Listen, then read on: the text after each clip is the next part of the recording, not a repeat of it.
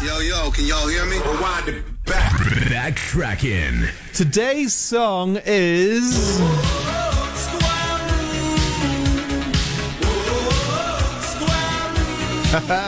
Square Rooms by Al Corley.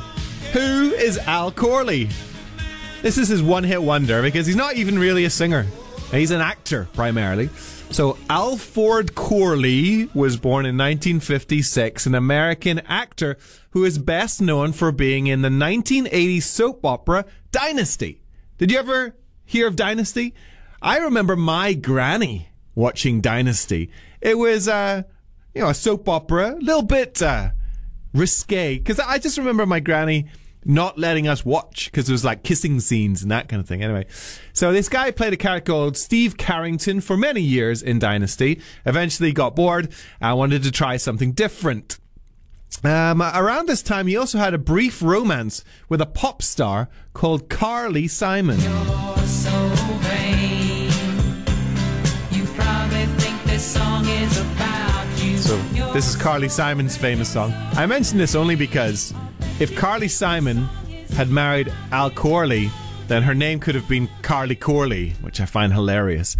So yes, he gave up, well, he didn't really give up acting. He has appeared in up to 14 movies, but he tried to be a pop star, right? So he took his brooding, intense look and went to be a pop star. He was actually very popular in France, right?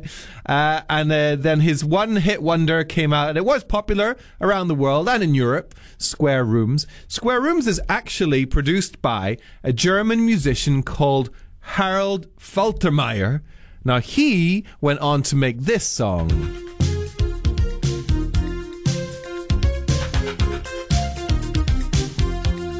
Yeah, so he composed the music and the score for the movie Beverly Hills Cop, which included this iconic number, Axel F. But I'm going to play for you now the one-hit wonder for Al Corley, Square Rooms on 1FM.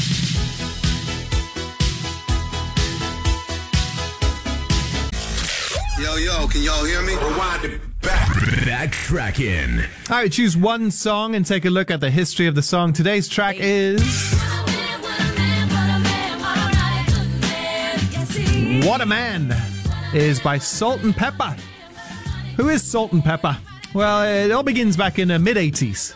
So in New York City, there's two women called Cheryl James and Sandra Denton.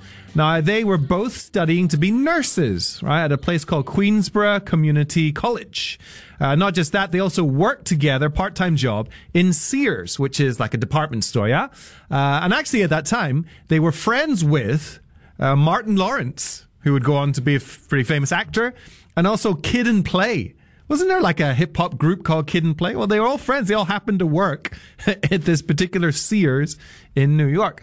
So the two women formed a Salt and Pepper and started to make music. Along the way, they recruited LaToya Hanson, who is better known as DJ Spinderella. All right, so the three of them made up Salt and Pepper, which is why you'll hear them say, Spinderella cut it up one time. So she was the DJ.